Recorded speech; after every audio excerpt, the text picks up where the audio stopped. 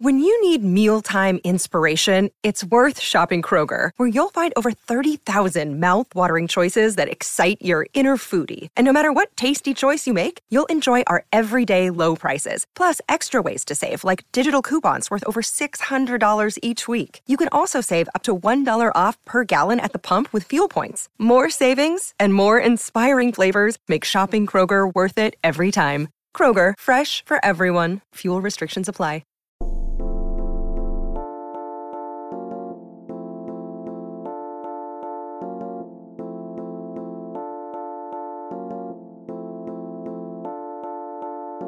Ladies and gentlemen, welcome to this week's edition of the We Are podcast, the DK Pittsburgh Sports Podcast Network. He's Corey Geiger. I'm Jared Prugar. Welcome, friends. Corey. Hey, I want to talk. You always say ladies and gentlemen, and now the welcome friends.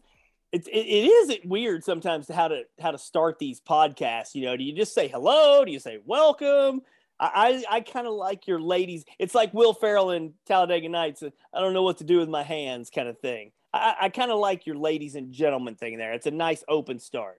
Yeah, I don't really know what to do with my opening, so I just kind of take the lead. And, you know, ladies and gentlemen, we want to welcome everybody to our podcast as always. Corey, we're gearing up for not necessarily a summer of a lot of activities. We have Live for Life for Penn State, but the fall is right around the corner coming in September, right? And there's Penn State football, not just Penn State football, but there's football all around the country, high school, college, NFL football, whatever you want to call that these days. But let's talk about what we're looking forward to, because I think it's good to have maybe not necessary expectations, but things to look forward to, because college football is awesome. Yeah, when you're talking about the game. We're going to talk some nitty-gritty football stuff. We've talked about all these issues all summer. We're going to get into the nitty-gritty here. Jared's going to go first with what he's looking forward to seeing in the first segment. I'll have mine in the second segment. We'll kind of break down some real particulars here. So I'm looking forward to, I'm just looking forward to getting into real good football discussions, Jared. Yeah, and I think that's important too. And obviously I lost my rock, paper, scissors battle with Corey before the game via Zoom to go first. So I've got to lead off. And I'm excited to see the freshmen. I'm excited to see the young guns. I want to see Nick Singleton get some action. I want to see Drew Haller get some action. And I want to see what they can do. I'm excited. It'll be fun to watch those guys play. And I don't expect Aller to play a lot by any means, but I'm excited to see the young guys play and see what they can do, because you don't know until they go out in the field, because the college game is vastly different from high school. And I think one of the other things too, I'm going to keep it offensive here. I'm excited to see Parker Washington as the featured wide receiver. Gone is Jahan Dotson. Now it's Parker Washington's show, Keandre Lambert-Smith. And then you got the tight ends with Theo Johnson and guys like that. And I'm excited to see those guys. We talk at length about the quarterback, blah, blah, blah, blah, blah. We talk at length about the running game, yada, yada, yada, and offensive line. I'm excited to see the skill guys play. I'm excited to see the tight ends in action, make them a feature focal point of the passing game, but especially Parker Washington, because, he, along with those young guys, I think are going to be the key to the Penn State offense having success this year. So I'm going to follow up and just ask you a question of, what are your realistic expectations for Nick Singleton? I think my realistic expectations is he's the second back. I think he backs up Kevon Lee. I think depending on performance, you got to go with who you got. But Kevon Lee's done nothing to lose that position. But I think for him, just get into that game, get your feet wet. And I think they've got to do that really, really early. Because if they don't, that's only going to hinder his progress. Right. So this is where it is intriguing, because what about Devin Ford? All right. Devin Ford was an outstanding prospect in his own right coming in. And so let's break this down a couple of ways, because I agree with you that Kevon Lee should be the guy. But Devin Ford was a 4-star recruit himself. I'm looking it up. He was the number 5 running back recruit in the country. Are you saying you think Nick Singleton just bypasses Devin Ford as the second back to start the season? Or are you thinking more by the time we get into Big Ten play in the middle of the season? Well, the Big Ten play starts beginning. Yeah, outside of Purdue. I think it's more so after the non-conference schedule is finished. I think Iowa, they're going to roll with guys that have been there before. And I think, or not Iowa, but Purdue. And I think that's fair. But Devin Ford, I mean, again, we say this all the time. Stars don't matter once you're on campus. Devin Ford, I think, has had an okay career. By no means has he lived up to the expectations and the hype. But why? Why? How can we say that? Their offensive line has been Right. shit. I mean, shit. So do we know if Devin Ford's any good or not? I mean, that's why I think this is a fascinating question. We think Nick Singleton's going to be great, but do we know if Devin Ford's any good or not, given what he's been running behind? Yeah, I mean, I think that's a very fair question because we just don't know. Because the offensive line has been bad for years. And I mean, even when they were good, they had Saquon Barkley, and Saquon Barkley, the poor guy hasn't had a good offensive line since his sophomore year. Yeah. And he's the lowest, I think, rush per yards or yards per carry in the NFL over the last 3 or 4 years. Now, obviously, he's dealt with being hurt, and the Giants are just a tire fire of an organization. But that's an all-world type of college football player. Devin Ford, not Saquon Barkley, but it speaks volumes to how bad that offensive line has been. And yeah, we don't know Devin Ford. We don't know. Honestly, I don't think we know the ceiling for Kevon Lee, and even Keziah Holmes. I mean, you want to talk about a guy that I thought would have transferred by now. That's a guy that he went from a backup, number 2 on the depth chart, out of necessity, to practice squad player, a developmental player last year because of just the depth that you get Noah Cain back, and you have Devin Ford in the fold. And then obviously, Kevon Lee as well. And, it'll be interesting to see if the offensive line holds up. And I have no idea or no faith or confidence in that happening. Nothing over the last few years has given me that inspiration to really believe that this is the year. Every year is the year, and then they get turnstiled in Big Ten play.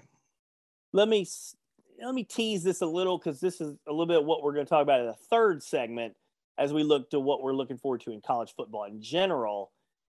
But Devin Ford has carried the ball 115, 20 times. Look, folks, I'm not going to battle and war here with Devin Ford, but what I am saying is, in order to appeal to and appease a young player like Nick Singleton, do you just let him bypass a guy who's been around for a couple years in Devin Ford so that Nick Singleton doesn't transfer? We'll talk more about that in the third segment. And again, Devin Ford had 14 carries for 61 yards last year. So people can say, well, why are you saying he's good? Well, look, again, I don't know that we can judge any Penn State running back on that offensive line last year.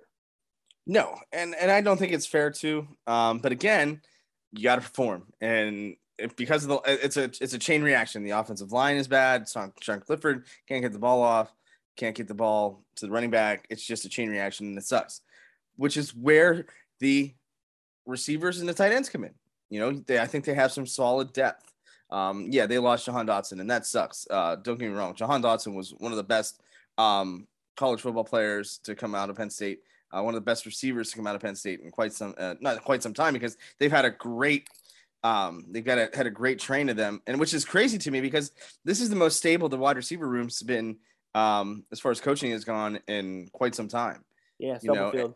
And Stubblefield's been there now multiple seasons. Jared Parker was both gone. David Corley was gone. David Corley now works for the Pittsburgh Steelers, which is shocking to me. But that's a story for another podcast. But I'm excited to see Parker Washington. I liked his game as a freshman. I liked his ability. I liked his ball skills. I think he's just going to fit into that mold really well. And I think you could probably use Devin Ford in the passing game if that's something that he'd be willing to do, because I think he would be well suited for that as well. He's caught 15 passes in 3 years. And I'm not sure we can expect a true freshman in Nick Singleton to come in and be an every down kind of back, picking up the blitzes and catching the ball. Those are things. I actually talked to Jay Sider about that last week. It's tough to come in and learn everything a running back has to do. We're talking about he's going to run the ball, but there are other things. Hey, real quick, as we wrap up this segment. So what's your realistic expectation then for Drew Aller? How many games does he play? Does he throw more than 50, 60 passes? Is this Sean Clifford's show all year? What do you really expect to see there? I think he's going to get some time in the non-conference games. I don't think it's going to be against Auburn, but I think, against an Ohio, a team like that, I think he'll get some time. I think he needs time. And if you can get him into a blowout, again, Sean Clifford is the present, but Aller, it seems, is the future. Now, this is if Drew Aller is the backup quarterback. We don't know that yet. Right. Will he be? Because I tend to think Christian Veilleux is going to be the backup quarterback for Purdue. Yeah, and Veilleux hasn't done anything to kind of be against that. And so it'll be interesting to see how that is. But it's a really weird situation because you have to kind of, tread lightly because you're working on this year, but you're also developing for next year and the years to come as well. And I think that's a fine line you have to cross as a coach. And they go to Purdue in week 1, then they go to Auburn in week 3. What if you're sitting there 1-2? Okay, now are you really beholden to Sean Clifford? These are things we're going to talk a lot more about that later on, but as we get closer to the season. But those are some fascinating. If they're sitting there at 3-0, then Sean Clifford's your guy, and it doesn't matter who the backup is, as long as you're winning. Somebody posted on one of our comments on the website of, hey, you can cure a lot of these ills by winning. If Sean Clifford's winning, then, hey, you roll with it. If they start losing, that's when they've got some interesting questions. Right. And you know what, Corey, we've talked enough about my expectations. Let's talk about yours here in the next segment of the We Are Podcast and DK Pittsburgh Sports Podcasting Network.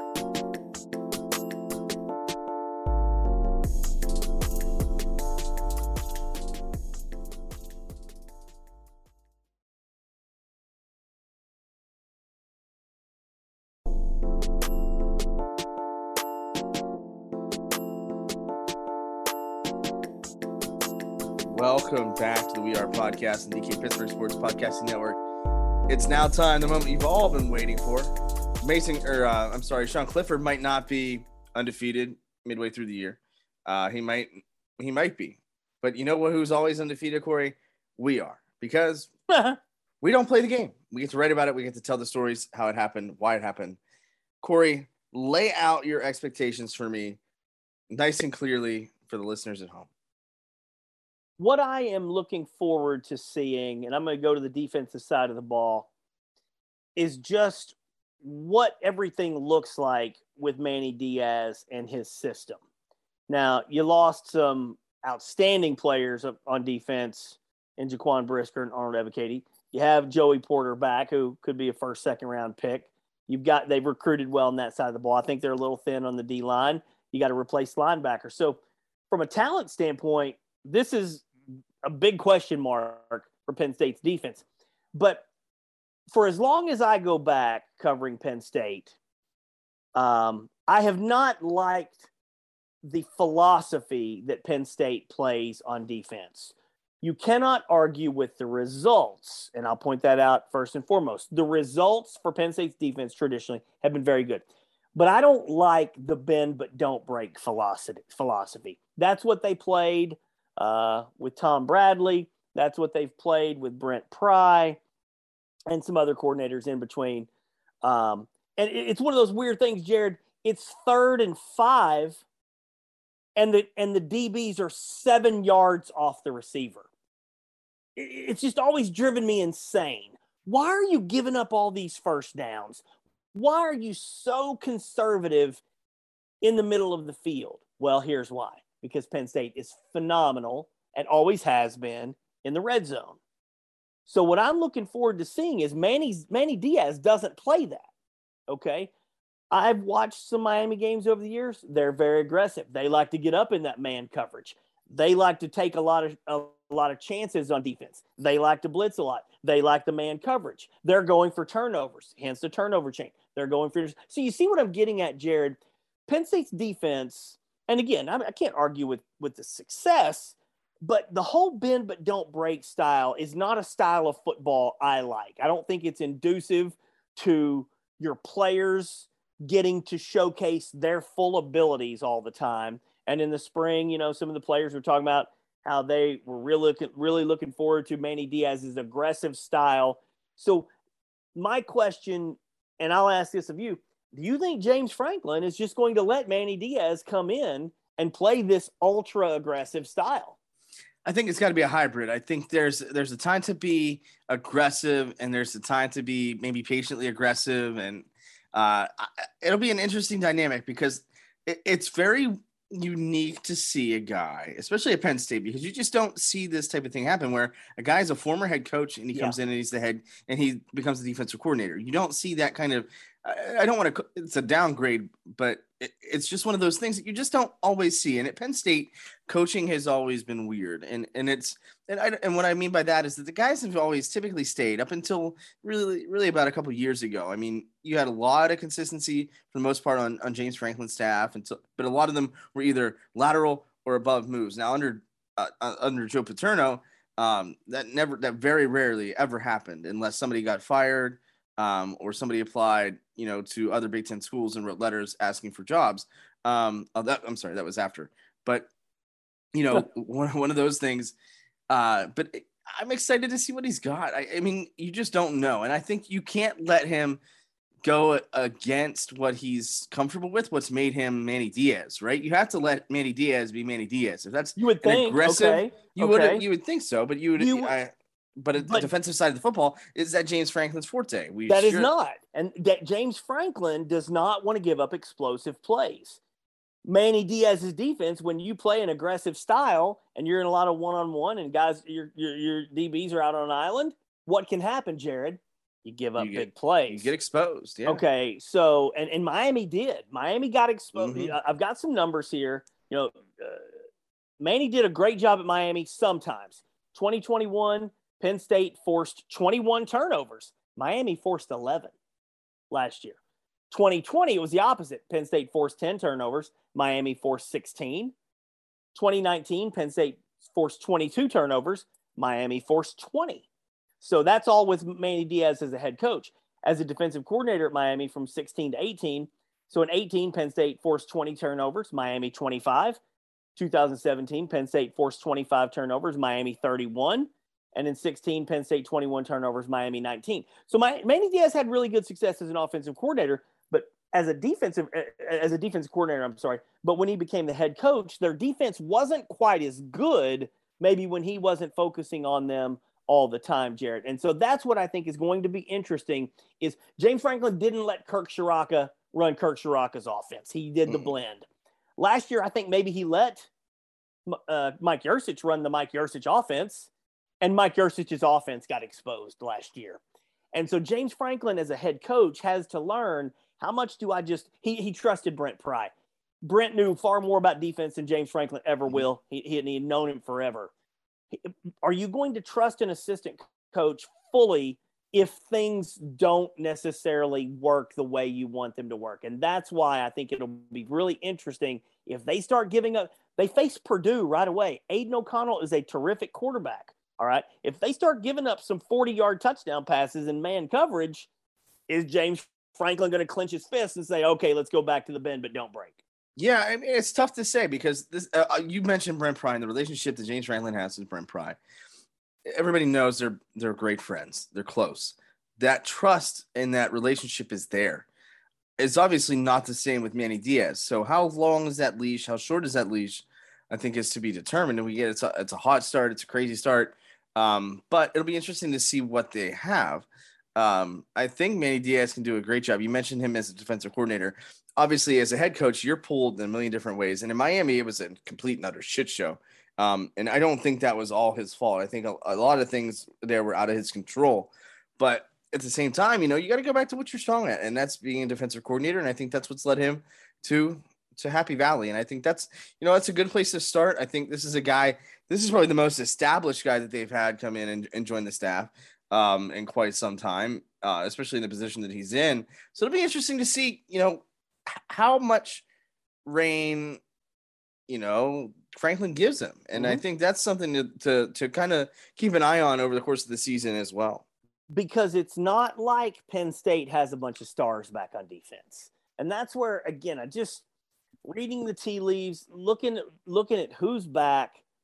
If Manny Diaz had a whole bunch of All-America candidates and just elite individual players, then sure, turn them loose. Do whatever, be as aggressive as you need to be.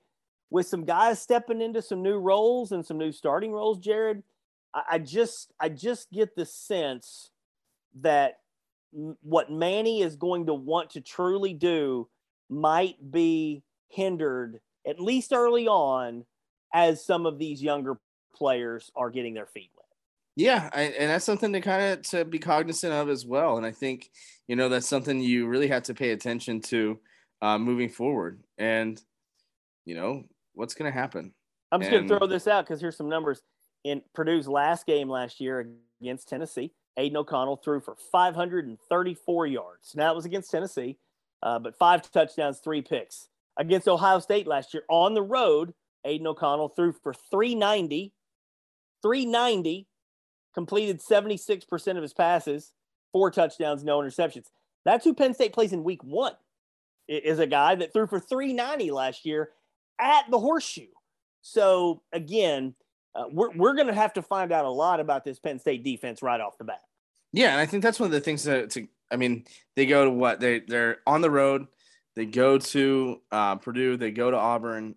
That's not an easy start to a season by any means. And you know what? We're going to see what Penn State's made of. But I think, let the young guys go. And you've got to see what they've got. And I think we're going to learn a lot about Penn State in those first few weeks of the season, and really a lot of what James Franklin's goals and MOs are, ahead of Big Ten conference play, because you have to start with a win.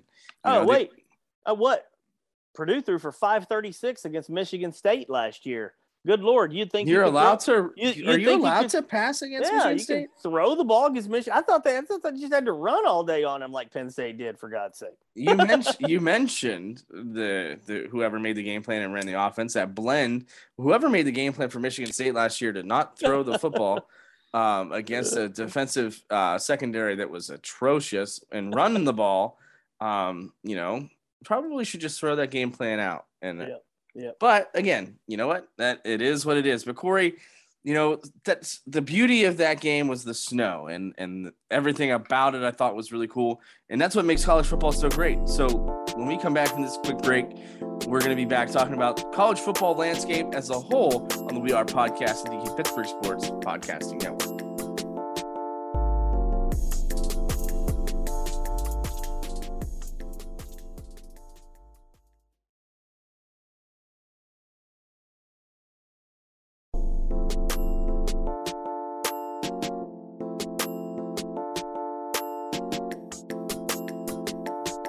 Welcome back to the third and final segment of the We Are Podcast, the DK Pittsburgh Sports Podcasting Network.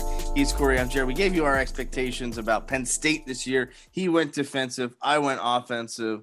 Corey, what do you expect out of college football, number one? And what do you like about college football as a whole from the sports perspective?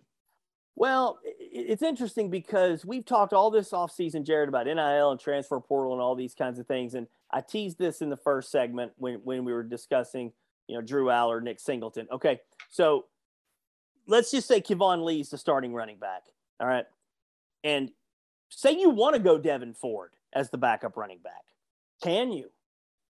Can you keep Nick Singleton on the bench for too long? What if Nick Singleton says, I'm not playing as much as I want to, I'm outie? Mm-hmm. Drew Aller, say you lose to Purdue, beat Auburn, lose to Michigan, whatever.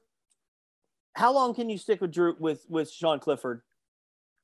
And if Drew Aller is sitting there not playing, if he's third string behind Christian Veilleux, does Drew Aller get what he wants out of his first year? Though that is what I'm really probably most interested in seeing in college football over the next few years is what is this dynamic going to be? How much pressure is going to be on coaches to play some of these young guys to keep them happy? I asked Mike Yurcich about this the other day. He said, well, our goal is to win games. And I stopped him and said, well, is your goal to win games this Saturday or to win games in 2 or 3 or 4 years? Because, and I think we might have touched on this last week, Jared, for Penn State, the best option to win games in 2022 is to start Sean Clifford in every game. Even if you're 3-3, 4-4, whatever, Sean Clifford is still going to give you your best chance to win a game. Wouldn't you agree with that?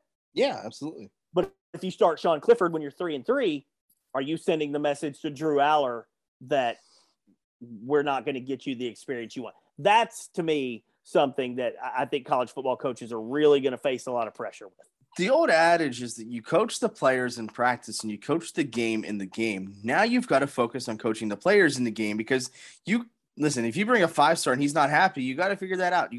Now you've got the emotional aspect and you've got to worry about that. And I was talking to a couple of Division I coaches today about the portal for a story that I'm going to be working on here in the next few weeks.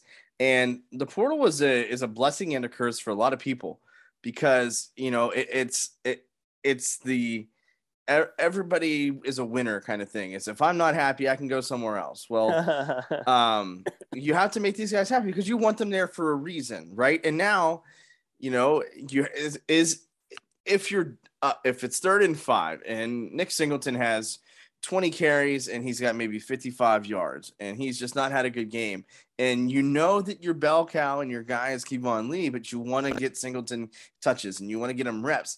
Are you going to go with Singleton? Or are you going to go with what would make him happy? Or are you going to go with what's going to make Kevon Lee happy or what's best for the team?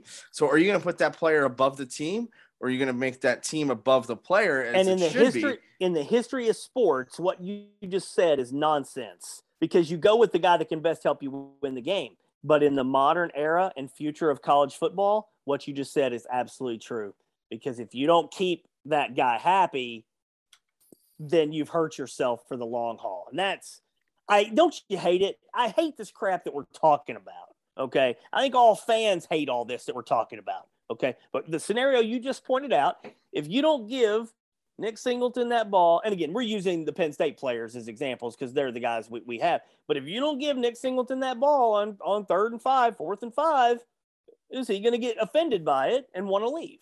Right. And I think, and that's what sucks. You have to be cognizant of it in games, right? Maybe in 4th and 5, instead of giving the ball to Trace McSorley, he gives it to his regular running back, or maybe he was just trying to keep Trace McSorley happy. I don't really know what happened there. But one of those situations, you just got to kind of play it by ear. And that's the thing that's kind of, is unfortunate about the portal, because I think the portal was a good idea in theory. I think the execution of it is just absolute dog poop. But Jared, you're a coach. Okay. And again, let's get this back down to most basic level. You coach kids. You and I both coach youth. I have to put a kid who's a better pitcher or something in a game, in a youth baseball game. You're coaching high school baseball, high school football. You've got to make decisions, tough decisions between maybe two kids that both deserve it, but one is just better, or one is better in a situation. Look, we can all sit in armchair quarterback all the time, but when you do that, Jared, and you're talking about human beings, these are not just numbers that are 30 yards away from you because you're up in the stands at Beaver. These are human beings. These kids. If you as a coach, you have to go up to the mound and you got to put one pitcher in over another, it can kind of break your heart for the other kid who's not getting his opportunity.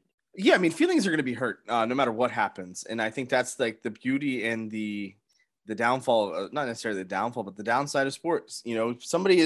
You can't make everybody happy. You can only play 5 guys on the basketball court. You can only play 11 guys in the field at one time legally in football. You can only play 9 or 10 guys in a game in baseball. So, the rest of your roster isn't always going to be happy, and the parents aren't going to be happy. And, now these players are going to be making real money, and they're going to be making money off their names. So you got to balance their egos. You got to balance that. And kids today are much different than, say, maybe they were when you were a kid or when I was a kid. Now when I was a kid, you had to earn your playing time. Every sport, little league, football, anything, you had to earn your time. Now we have the must play rules. Everybody gets a trophy. And, say what you want about that. And I think that's both a blessing and a curse. I don't think it really teaches much to an extent. It makes coaches a lot harder. I'd much rather not have to play everybody. But at the same time, that's the way that it is. Everybody's used to playing. Everybody's used to being coddled to and talked to like that. And I think that's, something you have to be cognizant of too. But this isn't just a Penn State problem. This is an issue around the country. You have to, again, we talked about it at length. You have to re-recruit everybody. You have to talk to your roster. You have to keep these guys happy.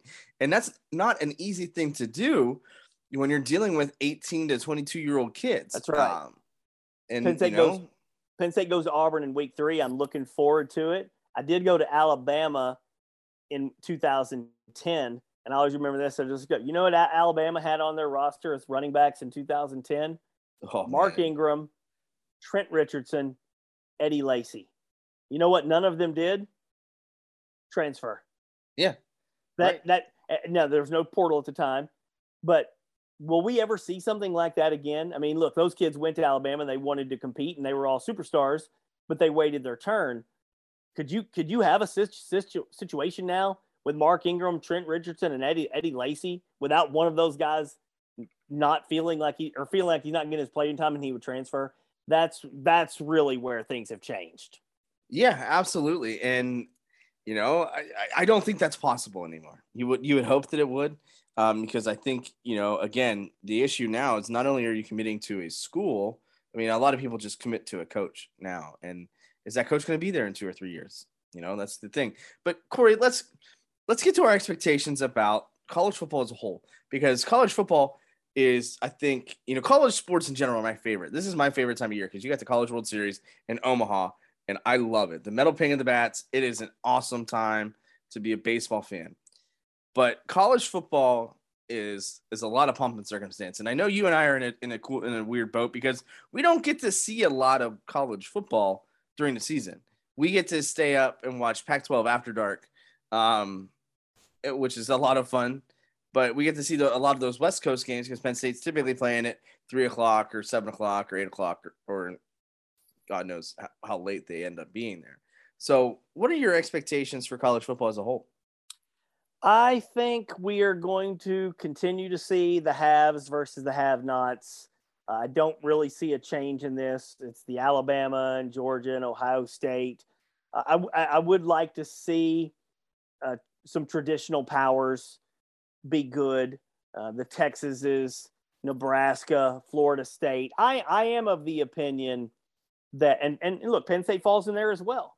I'm of the opinion that when your traditional powers are good, it is just better for the sport. I hate to see what's happened in Nebraska. I don't think Nebraska is ever going to get it back, to be perfectly honest with you. I think the sport has just changed too much. But college football is better, Jared, when Penn State is good.